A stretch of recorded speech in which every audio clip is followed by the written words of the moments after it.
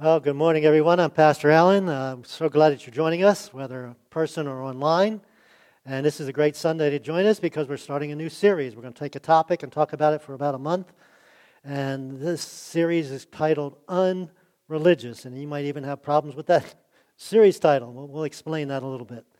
This first week, we're going to talk about reflections of a religious fanatic.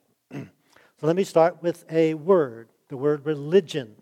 When you hear the word religion, what kind of emotional response does that bring in you? Is it a positive response or is it a negative response? A lot probably has to do with your history. If you've had a good experience with what you consider religion, or if you had a bad experience with religion. Now, if it's a negative term for you, there's lots of good reasons for it to be negative, whether you've personally been involved in something or not. Historically, the church has been guilty of huge atrocities in the name of God. I was a history major in college, not that I needed to be, but I study history. You go back 1,000 years ago to the Crusades. Armies of quote-unquote Christians from Europe went to Jerusalem and killed Muslims, and Muslims killed these folks from Europe. And that went back and forth for a while, all in the name of religion or a god. A couple hundred years later, we had the Spanish Inquisition, the Catholic Church, which was most of the people in church of those days, was torturing people to get them to do stuff or not to do stuff that they were doing, believe stuff or not to believe stuff. And it goes on and on, even in modern days, in our recent culture. There's abuses, sexual abuse and others in the name of God. Slavery, 150 years ago, was approved of and supported by, quote-unquote, religious people. The list goes on and on and on. And maybe you, probably somebody you know, has given up on religion for different reasons. Maybe a bad experience. Maybe it just seems like a waste of time. Maybe in some phase of your life, you gave up on what we would call religion. Now, one issue with religion is it is an attempt to control. It's an attempt to control what you believe. It's an attempt to control what you do. And in reality, the bottom line is this, and we all have this in common, is that it's an attempt at trying to manipulate God. What I mean by that is you're trying to get God to do something. You're trying to get God's favor. So whether you're tuning in this morning or present here, maybe your motivation is, well, God will be nicer to me. He will bless me. He will do good things for me if I do this for Him. Or if you read your Bible, if you pray, if you put some money in the offering plate, or if you help the poor, whatever it might be. It's so easy to fall in what I call into the trap of religion, where you're doing with an ulterior motive. You're doing it to trying to manipulate God, to get God's favor, get Him to do something for you. So bottom line is it's selfish. It's centered on us. Now, no matter how you feel about religion, religion's certainly not going to go away. There's billions of people in this world that follow some form of religion, even with all the issues and problems with it.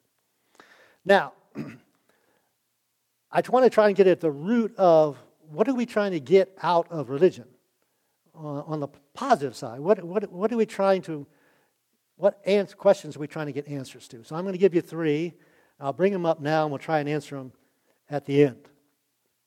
First question is, who is God? Is there a God? What's He like? So through religion, we're trying to find the answer. Who is God? What's He like? The second question is then, if there is a God, does this God know me personally? Does He know my name? Is He kind of just a power out there? Or is He a personal God that wants to have a connection with me? And so that brings up the third question, then, does God really care about me? Maybe He knows everybody by name, but He really doesn't care. And some religions, especially some ancient religions, especially in the time of Jesus, that was kind of their beliefs about gods. The gods were kind of fickle. The Roman gods and the Greek gods, and they didn't really care about people. But if you find yourself in a place where you are anti-God, maybe anti-religion. The best word I can describe it is it must be a lonely place. And one of the songs that we just sang was about not being alone. And one of the amazing things about being a Jesus follower is I am never alone. And that is awesome. I can't imagine living in the loneliness of feeling that it truly is you alone. And what happens to people is I'll describe it this way, they've lost assurance. They've lost belief. They've lost faith.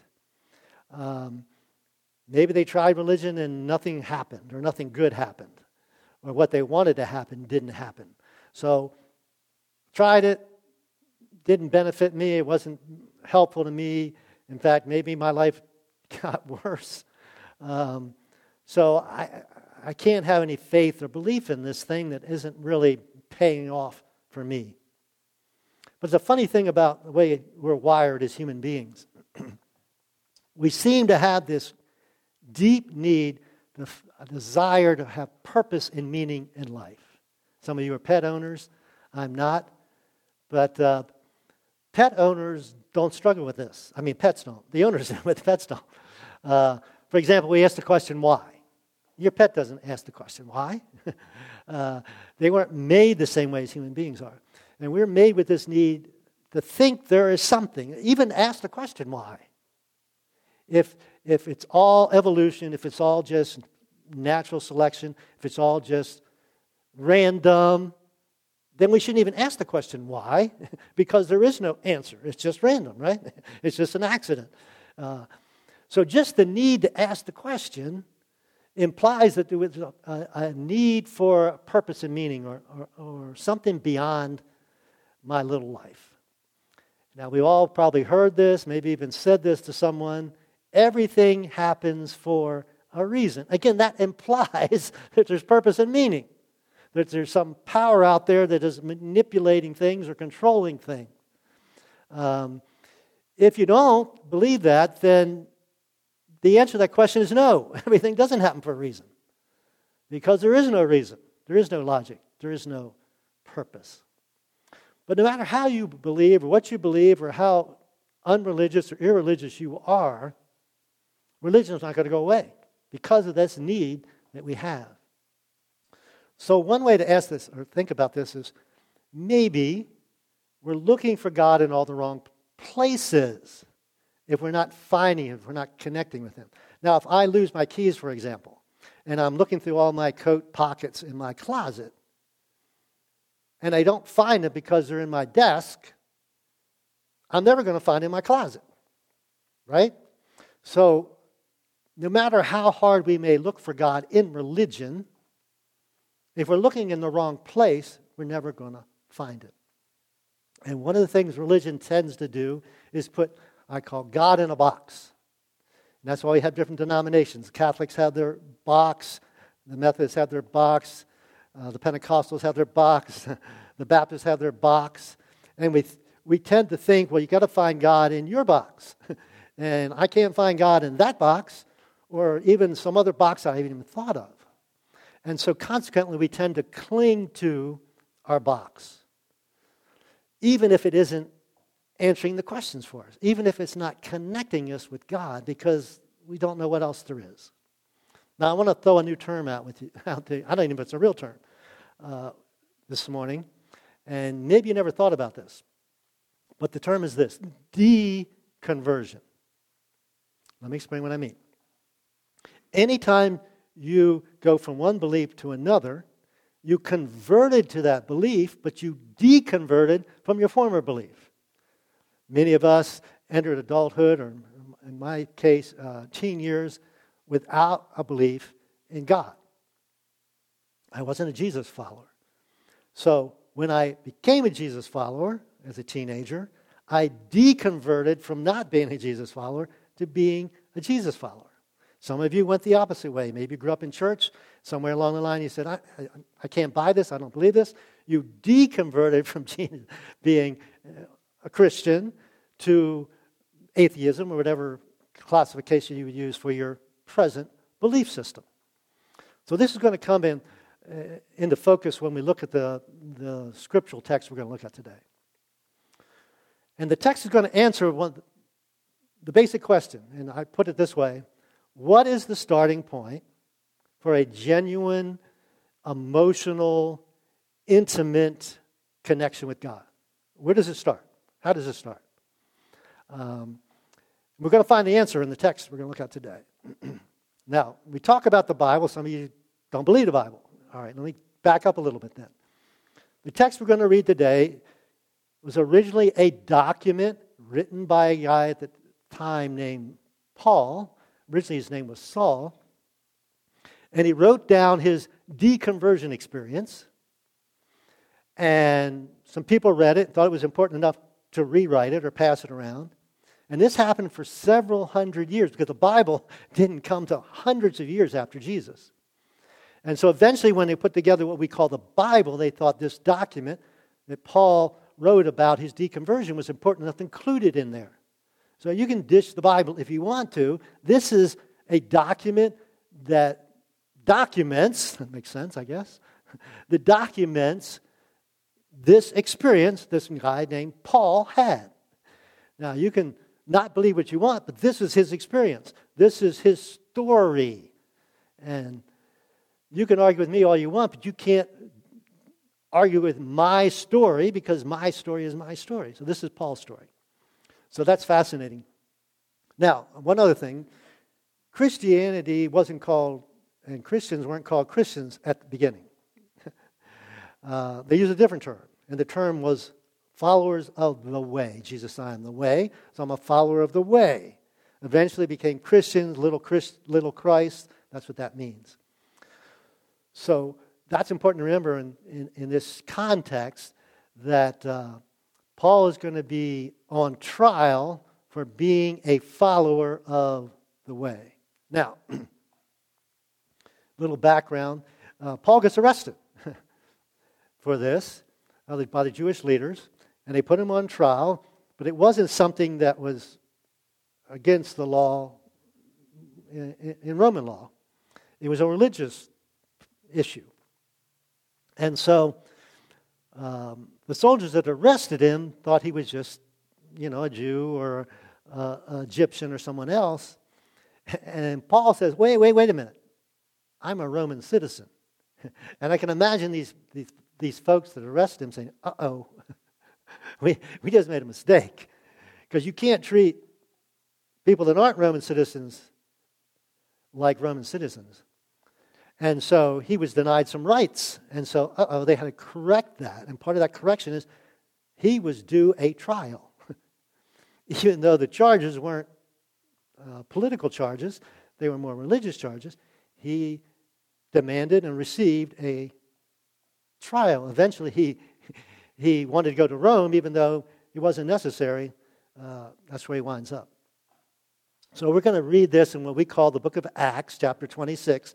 Again, it wasn't written that way. It wasn't written in the Bible. It wasn't called Book of Acts. And it wasn't written in chapters and verses. But that's what we use today. So then, Agrippa, he's the king the area king that Paul had to go before after being arrested. And he said to Paul, you may speak in your defense. Okay? I'm here to listen. I'm here to judge. It's your time to speak. Defend yourself. So Paul gestured with his hands and started his defense. Now, this King Agrippa was the grandson of King Herod. Herod was the king that rebuilt the temple. He built the city of Caesarea where this took place. We'll show you a couple of pictures.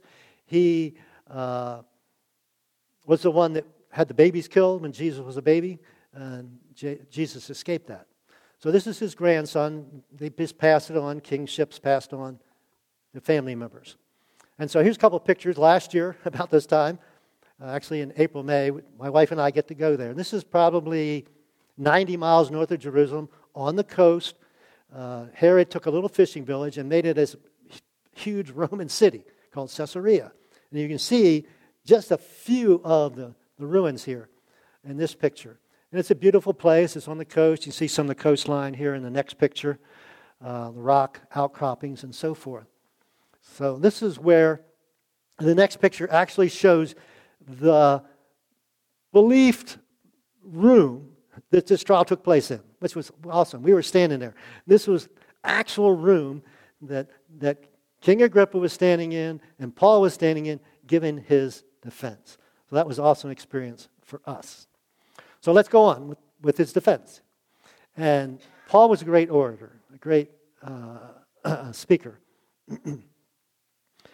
And he was wise, and he starts out this way. I am fortunate, King Agrippa, that you are the one hearing my defense today against all these accusations made by the Jewish leaders. For I know you are an expert on all Jewish custom and controversies.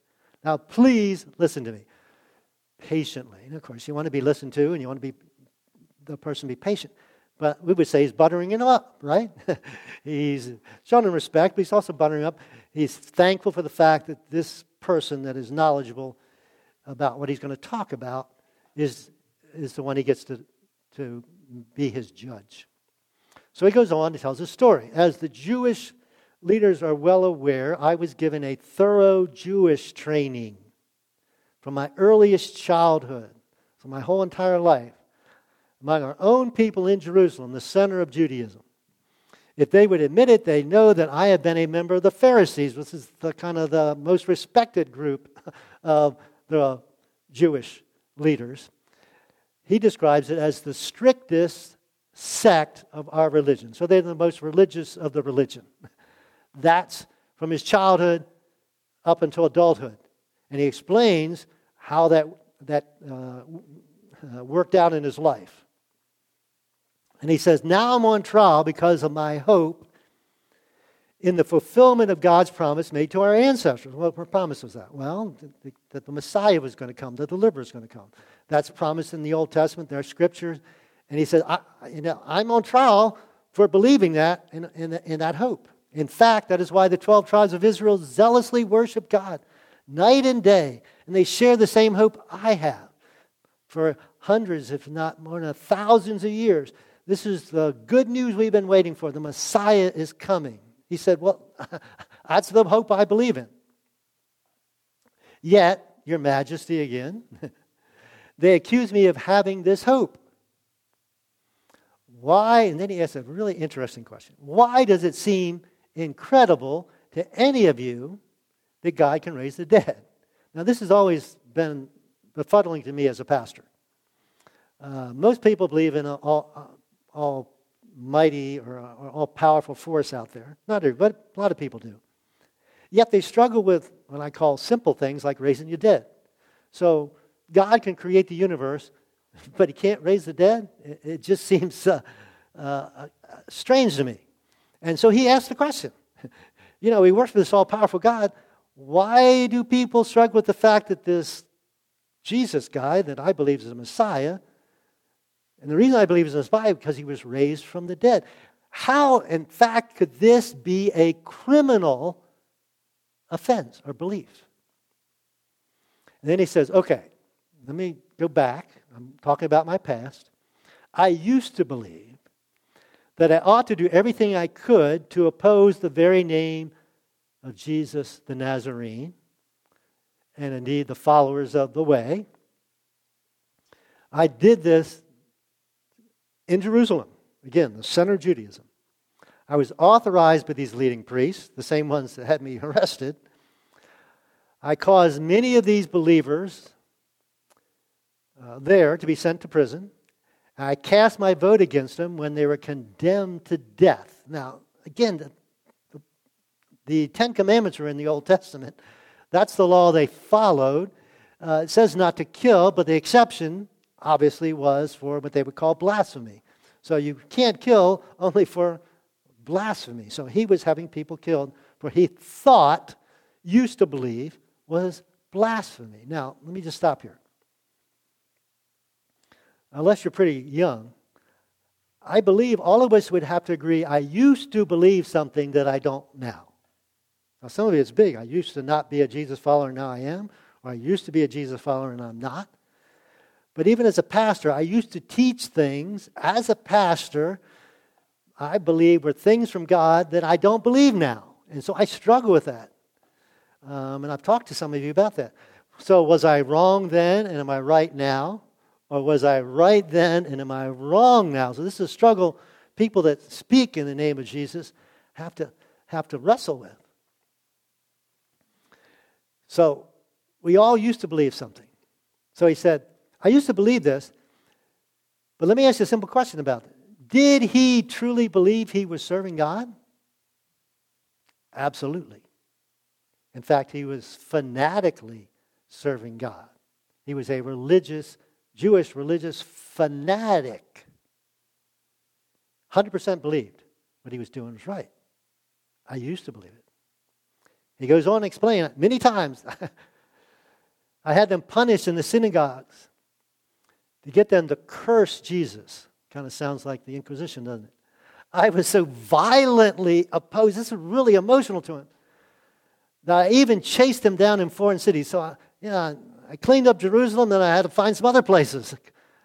This was my task, to get rid of this false teaching called the Way as followers of Jesus.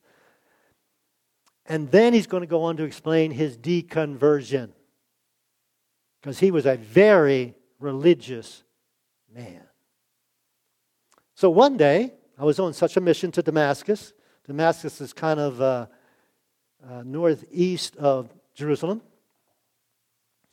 Armed with the authority and commission of the leading priests, same ones that arrested him, about noon. Now notice the detail here. This is not some story he made up. He's describing an event from his life. About noon, Your Majesty, as I was on the road, a light from heaven, brighter than the sun, shone down on me and my companions. So I didn't just see this. A group of us saw this. This really happened. We all fell down. That's what you do when something like this happens. And I heard a voice saying to me in Aramaic. Now here's a question. Might get asked sometime. What language does God speak? Well, he speaks Aramaic evidently, right? No, he speaks all languages. Hopefully he does. So when I pray in English, he hears me. And when you pray, other people pray in other languages, that God hears them. But we know for one thing, he actually can speak Aramaic. Saul, Saul, why are you persecuting me? Now, we usually think of people being persecuted, right? But he's saying, no, you're persecuting me. Now, I got to thinking about this. If you persecute, I have 4 children. If you persecute one of my children, you're persecuting me. In fact, I may take it worse than my kids would. And so Jesus is saying, you're persecuting one of my kids, you're persecuting me. And then this fascinating statement. Some older translations, it's kind of confusing to understand what it means, but here it's pretty clear. It is useless for you, Paul, to fight against my will. Now we have this term, all-powerful God. Well, who could fight or even should try and fight against an all-powerful, right? It's a losing battle. It's useless, as he said. You can't win. Now, God doesn't force himself on anyone. But I'll give you an example. When I was 17, almost 18, summer of 1969, we use the term calling into the ministry, and I didn't want to be a preacher, or didn't want to be a pastor. And so I was fighting it. And I was miserable. Trying to fight against, it's like trying to move an immovable object, right? I was miserable until I said, okay, God, I will go into the ministry. And then I was fine. So it's useless. You can fight and be miserable, or you can use the word surrender. He asked, who are you, Lord? Wait a minute. I've been serving you the best I can, God, but you're saying I'm persecuting you, and I think you're a false prophet. And the Lord replied, I am Jesus, the one, again, who you are persecuting. Now, one reason it's useless to fight against God, because God loves us and wants what's best for us. So why would you want to fight against what's best for you? He doesn't want you hurting yourself. Again, I think of a parent. We don't let our kids play in the street. We don't let them touch a hot stove because that would be hurting themselves. And so that's the same with our loving Heavenly Father. But Paul, at this point, his name was Saul, at this point, he was thoroughly convinced he was right, but he was wrong. So, text goes on. Paul's story goes on. Get to your feet, for I have appeared to you to appoint you as a servant and witness. Okay, so now you're going to be my servant and my witness. What does witnesses do? They tell. Tell people that you've seen. Tell them what I will show you later in the future. And I will rescue you both from the people and from the Gentiles. You're going to be safe. I'm all powerful, right? Yes, I'm sending you to the Gentiles to open their eyes. Wait a minute. I'm a Jew. Judaism is for Jews. We let a few of the Gentiles in, but most of the time they're not worth your effort. God, open the eyes so they may turn from darkness to light and from power of Satan to God. They can't see in the dark, right? So, Paul, you go and show them the light. Let them see. And Satan is referred to as the one that deceives or keeps us in the dark. Help them to have their eyes open. And then here's the key. Then they will receive forgiveness for their sins. Then they will receive forgiveness for their sins and be given a place among God's people, God's family, who are set apart by faith in me. And then this next verse is one of my favorite. The first reason is the first time I spoke in Portuguese before a group of a church, this was my text. Verse 19. So then, King Agrippa, I was not disobedient to the vision from heaven. In that context, that was why I was an international missionary in Portugal, because that was the vision that God had given Deb and I, and we weren't disobedient to it. Well, whatever that vision is, whatever calling God has given to you, don't be disobedient to it. Don't walk away from it. And he's saying, I can't walk away from it. As a 17-year-old, I said, I can't walk away from this vision God has given me. So, back to our question. What is the starting point for a genuine connection, intimate relationship with God? Paul told us in his testimony. We use testimony, his personal story. Receiving the forgiveness of sin. So, one of the differences I'm going to explain between religion and Christianity is this. All religions of the world is an attempt to give God something to get something back from God. All right? So what God is saying to us through Paul in this text, or he said it to Paul on that road, was, or we can ask the questions, so you want to give me something? You're not wanting me to get something from me? Yeah, Paul. I want to give you forgiveness for your sins. You've sinned against me. I want to forgive you. Paul will write in another place, while we were yet sinners, Christ died for us. He took the initiative before we did anything in response to him. He said, I want to forgive you. I provide the way for you to be forgiven, to be our relationship to be restored. I would say, the opposite of religion. So one thing, everybody I know anyway, we all have in common. What is that? What do we all have in common? That we need to ask forgiveness. And you leave God out of this. Do you need to ask multiple times to ask forgiveness from my spouse? All of us have probably had to ask forgiveness from our parents. I've had to ask forgiveness from my children. I don't know, probably my grandchildren even. I most likely have. Employer, employee, fellow church members. Multiple times I've had to ask church members, forgive me. So forgiveness is the key to, I'm going to put it up there, restoring of relationships. When there's an issue that is pushing us apart, separating us, what brings us back together or draws us closer together or restores the relationship, restores the intimacy or the closeness, is forgiveness. So God's offered to us, to everyone. Now let me ask you, do you walk toward or do you walk away from forgiveness? Do you walk toward it, intimacy, or walk away from it? Oh, my wife wants to have intimacy with me, but I don't want to. Now we walk toward it. And so that's what God is doing. He's allowing, He's offering intimacy with you, a relationship with you.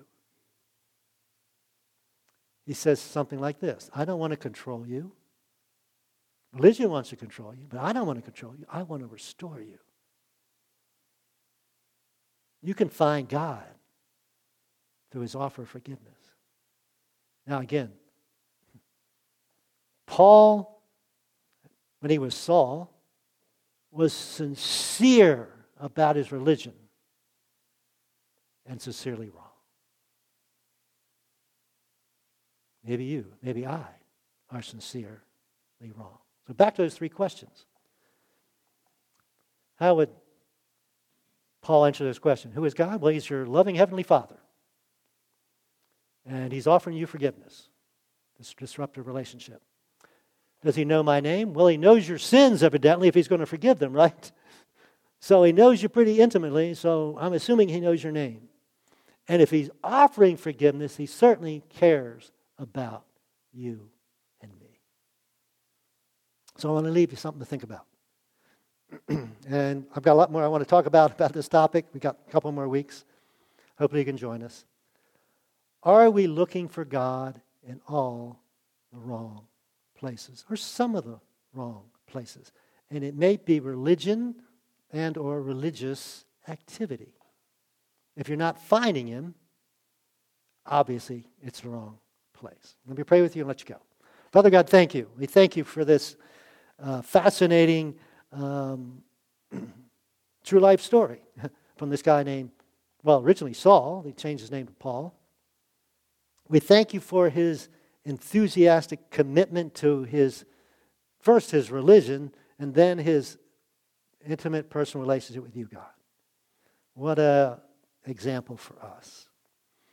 And for anybody here or anybody watching, God, that's in need of that connection, the need to find purpose and meaning, the need to have those questions answered, I would pray, God, that they would understand that this is a gift. This is something you want to give without asking anything in return. It's something you just have to believe. Will our lives be changed? Tremendously. And we'll grow in intimacy with God, and our lives will be changed and transformed through that.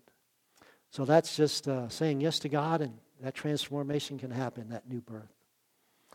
Many watching or listening are Jesus followers. But it's so easy to let Christianity become a religion of kind of swapping God for things or trying to manipulate God. Forgive us for that. And let us just love you, God, like you love us. Thank you again for your love for us. The fact that Jesus died, and truly we believe, not a big deal, God, for you to raise him from the dead so that we can have hope. The hope the Jews are waiting for, we have.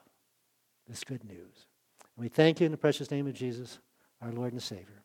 Amen.